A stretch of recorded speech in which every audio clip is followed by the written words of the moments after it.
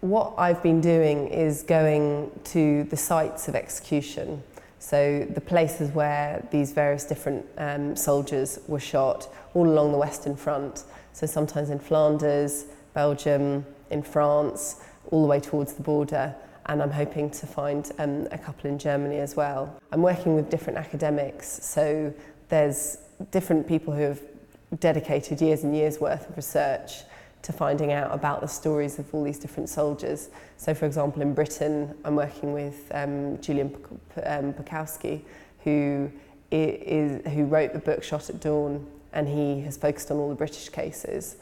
And so I'll work with him, talking about different cases, finding out if there are quite exact locations, because some of them just aren't even known about at all.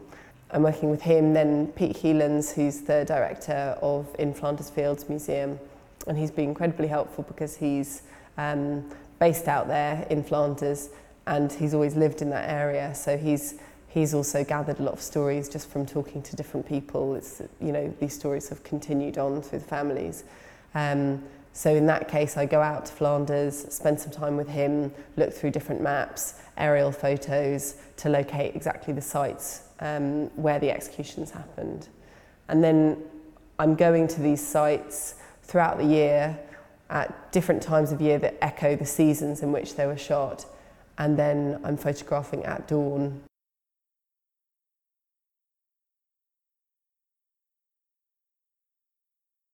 One of the challenges with deciding which cases to focus on, which people to focus on, has been really looking through all the different cases and thinking about what exactly it was that they did. And I suppose I'm more interested in the cases that feel like injustices, you know, not focusing on those who had murdered out in the field. However, there is a real complexity that lies within that as well, because really at the time all sorts of things might have been treated with capital punishment that wouldn't have now. So it's a sort of complex area.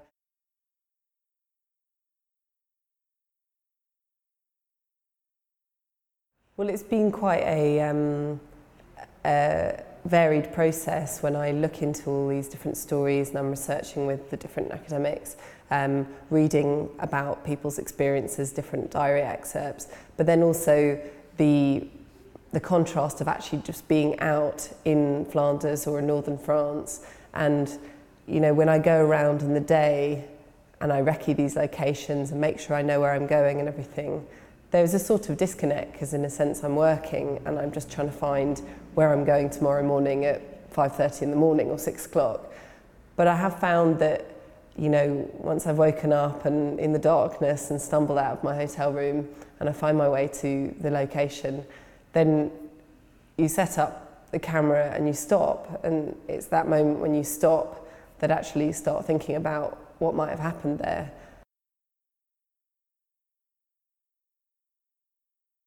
I am quite aware of the fact that in going to all these different sites quite methodically, always at this time of day, that I am in a strange way and a quite uncomfortable way sort of reenacting those events, partly because of this parallel that people often draw between photography and shooting, you know, taking someone's soul, memento mori, the moment that a moment dies, it's encapsulated in the image. So there is this parallel, much discussed in photography, and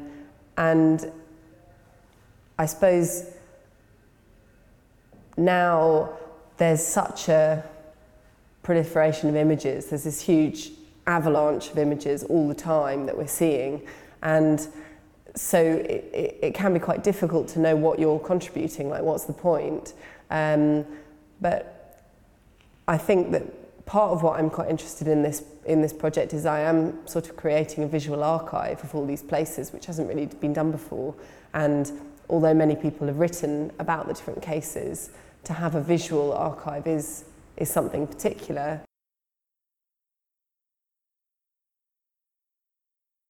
So it was quite a challenge making a body of work that was a series of landscapes, because really all my work in the past has been about people, and it's always been people within their landscapes. But actually, of course, this series of work is so much about the people. I mean, that's the reason I'm photographing is the landscapes, because a person has been executed there. So despite the fact that they don't feature, I feel like there's still a similar interest running through. But I think part of what I'm trying to achieve, and in taking fairly sparse, empty images of really the absence of the person, that it's giving the audience the opportunity to think about those things, not overcrowding them with information, but it's that absence that I think is quite thought-provoking. But I think that part of what's very interesting also about going to these sites and going to the points at which they'd been executed is the fact that, you know, the person has died 100 years ago, but actually the effects and the impact of what they're involved in continues on, and you know, the landscape is the physical remnant, or the thing that still remains 100 years later.